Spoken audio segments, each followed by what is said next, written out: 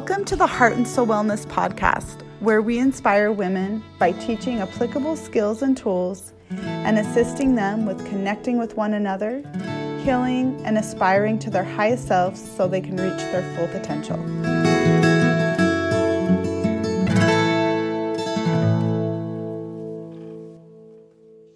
Thank you so much for joining us today. It's such an honor to have Kimmy Millay with us. It's been so fun. We've been collaborating on a few different projects, and it's just awesome to have her on the show with us today. Thank you for having me. Yeah, yes. Absolutely. Yes, it's been so great. We've been learning. We're still new. Lots of trial and error. That's right. We're learning together. Yeah, Yes. We're just embracing the authentic imperfection that is part of life. Absolutely. Yes. This has just been so fun. I just interviewed Sarah, so now it's her turn to interview. Absolutely. Yes. Okay, so I'm going to do a short introduction. Kimmy Millay is a transformational coach and a Mayan astrologer. She has taken a special interest in trauma as a result of her own traumatic experiences and believes that most of our blocks, pain, coping mechanisms, and even some physical illness stem from trauma. She is dedicated to increasing trauma awareness and also has a trauma support group on Facebook. It's called The Warriors of the Wilderness. And I just love that title. It's just awesome. Her passion as a coach is helping others feel supported through confusing midlife awakening process, which she believes is the moment we recognize we no longer want to be in a relationship with our old pattern formed through trauma. She enjoys helping her clients discover their passions, attain their goals, and work towards a life full of meaning and resilience. Kimmy has many simple pleasures in life. One of them is her love for birds, and when she is relaxing, she enjoys watching the wild doves enjoy their feeder outside. This is beautiful. Today we will be discussing understanding the importance of our painful experiences. So the art of cultivating resilience through our painful experiences. Oh, I love this topic so much. It's definitely a passion of mine, and I've been moved to see your journey throughout your life. I was at Weber State years and years ago, and we were working together, and I was always struck by your story. And you always struck me as a woman of resilience and a woman who was moving forward. So Thank you. Yeah. Yes, and I was always inspired by yours, so that is so sweet. We're inspired by each other. This is it's really refreshing. Like when we sat down and talked about this, because I thought, oh man, like somebody who really like gets it. We really click on this topic and understanding the importance of it, like cultivating meaning and resilience through our painful experiences. And for me, I am so passionate about it because, I have a history of trauma and growing up through a lot of traumatic experiences. And I think that I just didn't know what I didn't know. Right. And so I didn't understand. It was like, why is all of this happening to me? And then, that takes you into this victimhood place. And then it sort of feels like the whole thing kind of perpetuates. And so all of my, because I was doing years of therapy and at times medications and with the different mental health struggles. And it was just like, what is the deal? Why can't I get there? Yeah. And so in a way, I was being resilient through those things, but I feel that what I was missing was understanding like the meaning. For me, I finally realized that that was a missing piece. I needed a reason. I needed a sort of an understanding. And so in 2008, I was diagnosed with stage 3C inflammatory breast cancer. I had little ones. And then, through part of that healing process, I started going to college. And But, there were some scary moments there.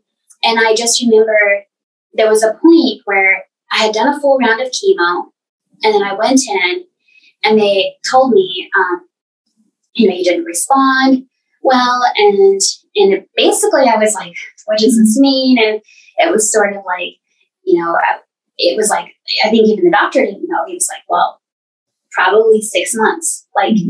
And so I was really confronted with my mortality at that time. And that's a time, I think, more than ever, where you're like, I need meaning. I need a reason. Like, why would this be happening? And I really, for a moment, with the fear and the children, where I totally just went into this victim place of just devastation and feeling like I couldn't even muster the strength to like want to survive at that point. It was like, what do you do?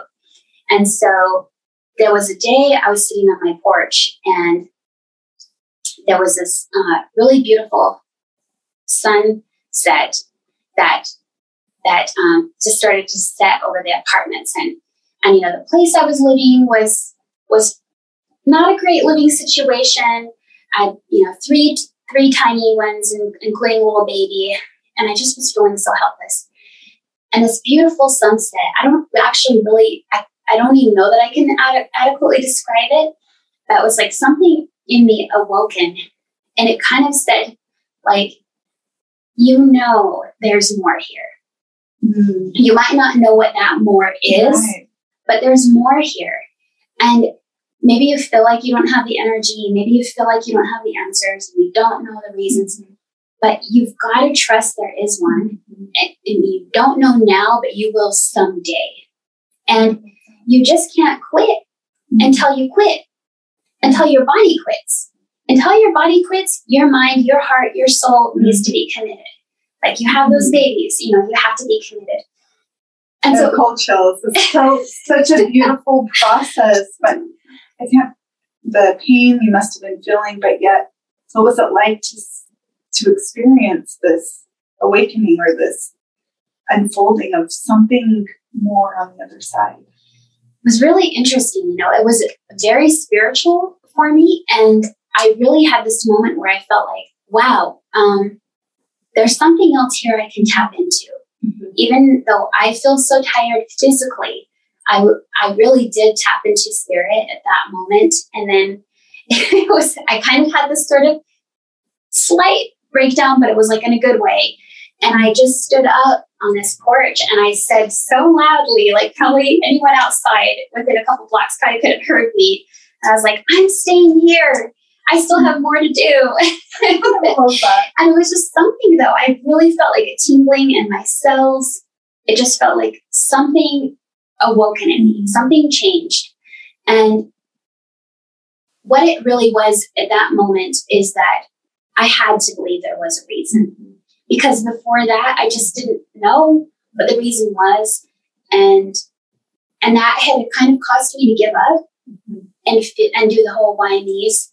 And I really started to respond after that. I started to respond. I got a different doctor as well, so that's another piece. Yeah. But it helped me. And I realized after that, every time a challenge comes up for me, if I don't understand in the moment, then I tell myself, I don't feel okay now, but I will soon. Mm-hmm. I don't understand why this is happening now, but I will in the future.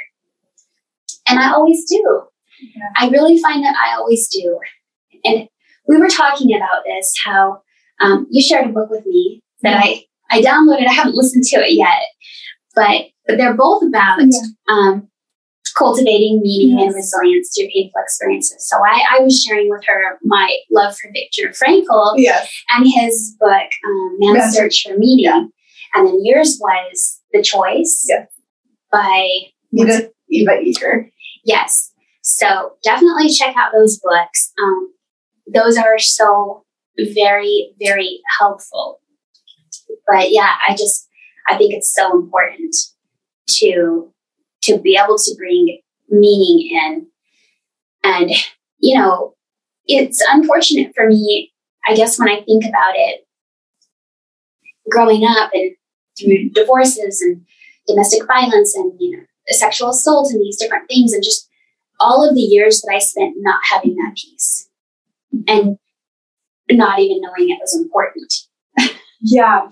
And as you were going through, my heart breaks thinking about all of the things that you experience and confronted in your life. But then I'm also like so grateful for the woman you are now, because I can see the strength and resilience you built. How did you make it through those times of where you didn't see what was next and life may have felt heavy? Yeah, I think you touched on this a little bit in your interview, that I realized that not everything my mind tells me is true. A lot of it isn't.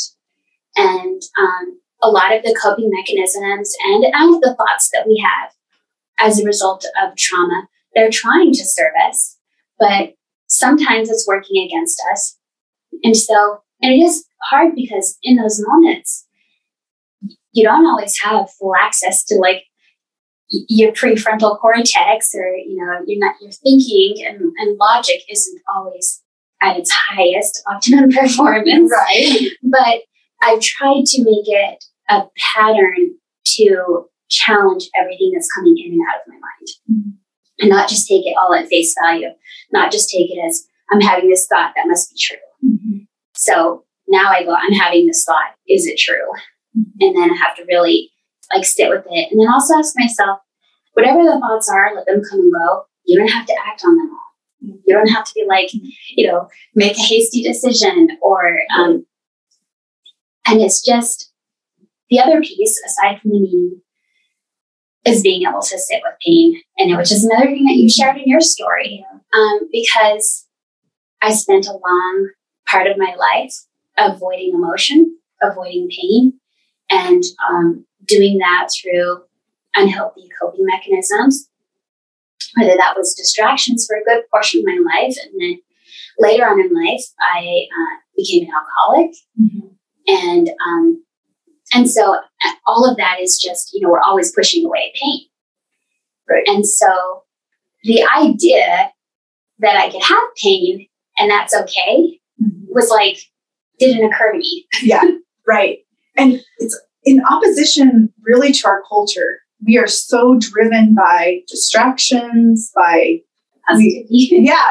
numbing out. There's so many different ways that we can find ourselves distracted. It's almost like you have to just literally choose another path. Was that true for you at all? Absolutely. Absolutely. Yeah. Because, I like that part that you mentioned about the society. Well, for me, I think a lot of it was positivity, comparing myself to others and being like, well, this can't be good because, that's negativity. And I just need to be better. Has to be positive, I just need to be happy and I just need to be grateful and I just need to look on the bright side. And so it was interesting because I actually noticed part of my healing process was a complete flip to the other side that was maybe slightly unhealthy. So I went from this extreme, sort of victim, still resourceful, still surviving. But in my mind, I don't know that my mind was the healthiest at that place because I didn't understand a lot of what was happening. But then I shifted to I'm just going to be more positive all the time. And then all these other things are just toxic. And, so learning how to integrate that, positivity is good, but so is letting yourself feel. And there isn't shame in that. Pain's going to happen. It's going to happen to all of us. And none of us really get out of this life unscathed. And so just showing myself that grace of you can have a day and feel sad and you can cry and there's no shame in it, but I do give myself a day. I don't let myself live there. Right. Yeah. So allowing yourself time to kind of integrate your experiences, I think can be a powerful tool. Sometimes I think we get so driven by, I got to fix this, I got to fix myself, I've got to fix my kids. And, we can just find ourselves in a loop where if we can allow ourselves, okay, I'm going to give myself a day, right, to just process this thing before I react to it or, do something hasty and just sitting with it instead of reacting. Yeah, it's beautiful. And I still have to challenge myself with it all the time because there's still, moments that it's like, in Buddhism, I think I love Pema Chodron, and she calls it the Shenpa, right? Mm-hmm. Where it's like that hook. You get hooked in the heart by something. And it's like you bite the hook. And it's she has this book, Don't Bite the Hook, and I love it. And talking about that, where you get hooked in the heart and you don't always have to like react in that moment, but you can allow yourself to feel it. Right. Feel, don't react. I love that. Yes, it's like there's a quote by Viktor Frankl, and he said, there's a space between stimulus and response, and in that lies our freedom. So it's like we set ourselves free when we are able to say, this is happening, pause, and take a moment. And then just bringing that in with everything you were sharing before with your awakening, it's just so incredible, the journey that you've been on. And I'm curious about what changes did you notice once your heart and your mind came into alignment and you committed to surviving, or you committed to seeing this through? Are you speaking specifically to the illness? Yeah. Or yeah, you can include other things too, though. Because that's a good question. What things changed at that point? I mean, my outlook and my approach changed. Yeah, it was like I can't do things the same way. That's not working. Mm-hmm. That didn't work for me. Mm-hmm. And I just think that it was really allowing myself to feel and integrate and not shame myself about it and be like, hey, I'm human. Everybody feels. And it really was just kind of like more of a wake up call. Like I'm not an Instagram reel, and that's okay. Yeah. I'm not a Facebook picture. Yeah. And that's okay, because that's what those are. They're highlight reels. Right. And I need to allow myself to be human. But I did feel it's a freedom. Mm-hmm. It's a freedom. It's like you can be you. You can be unshackled from what society says you have to be, perfectly positive all the time or something. And you can just be human. I love that. I love that so much. Like, just allow yourself to be human. Like, messy and imperfect and beautiful. It's beautiful to think about it that way, because life is messy and we go through stuff. And this idea that we should go through life and never have to face anything hard or real, or say, okay, well, if I do, I just need to pause and get through it and then I'm going to be fine. We are really doing ourselves a disservice to embracing this whole self, this whole part of ourselves. It's like, okay, I have physically, emotionally, spiritually, sexual part of me, and they all need to be embraced. Right. Yeah. And just to go back real quickly to your question about, what changed, because I had a minute to think about that. I said, that's such a good question. Yeah. But I really do think it's something that I heard you say before as well. It did give me options. Mm-hmm. It gave me a lot more freedom, a lot more options and choices, because instead of just being in this place where it was like, life is happening to me. Right. Nothing I can do about it. Life is happening to me. I was like, no, I'm happening to life. Ooh, I love that. I get to make choices, awesome. Right? Like, I'm a free person now, and I can feel pain in my heart, and I have a mind that can help me reason, and all of these things can be tools for me. The pain can be a tool. I can let my mind be a tool, my spirit be a tool. But you really are like, wait a second. Life doesn't just, I'm not just a victim. Like, there's more here. Yes, I love that. There is a coach that I used to go see, and one of the things she said to me is that when you feel like you're in like a destruction process, like basically when all these difficult things are happening to you, it's actually the creative process. So you're actually creating in this process where everything feels like it's falling apart. It's interesting when we think about stories of women who experienced horrific things in their life. Seems that it builds resilience. It seems that maybe it is part of this creative process that allows us to then really be creative with our journey and then say, what am I going to do next? I absolutely agree with that. Yeah, I do. That reminds me of a quote about, I am going to just paraphrasing, but there's a seed and it says, if you saw a seed when it opens, it would look like it's destroying itself. Mm-hmm. But that's part of the process for the growth. So I like that. I love that so much. It's so beautiful. And it's beautiful to see your journey and how it's unfolded and how you are now an advocate for women and supportive of women who are going through their own healing process. And I'm wondering if you could speak to maybe some of the things that gave you hope and some of the things that maybe still give you hope as you're helping others on their journey and you're, still kind of moving through your own process as we all are, right? Yeah. Things that give me hope. I think it's impact. I think it's the idea that like I see this big shift that we're going through globally, and I think that I know I'm not the only one who's gone through this.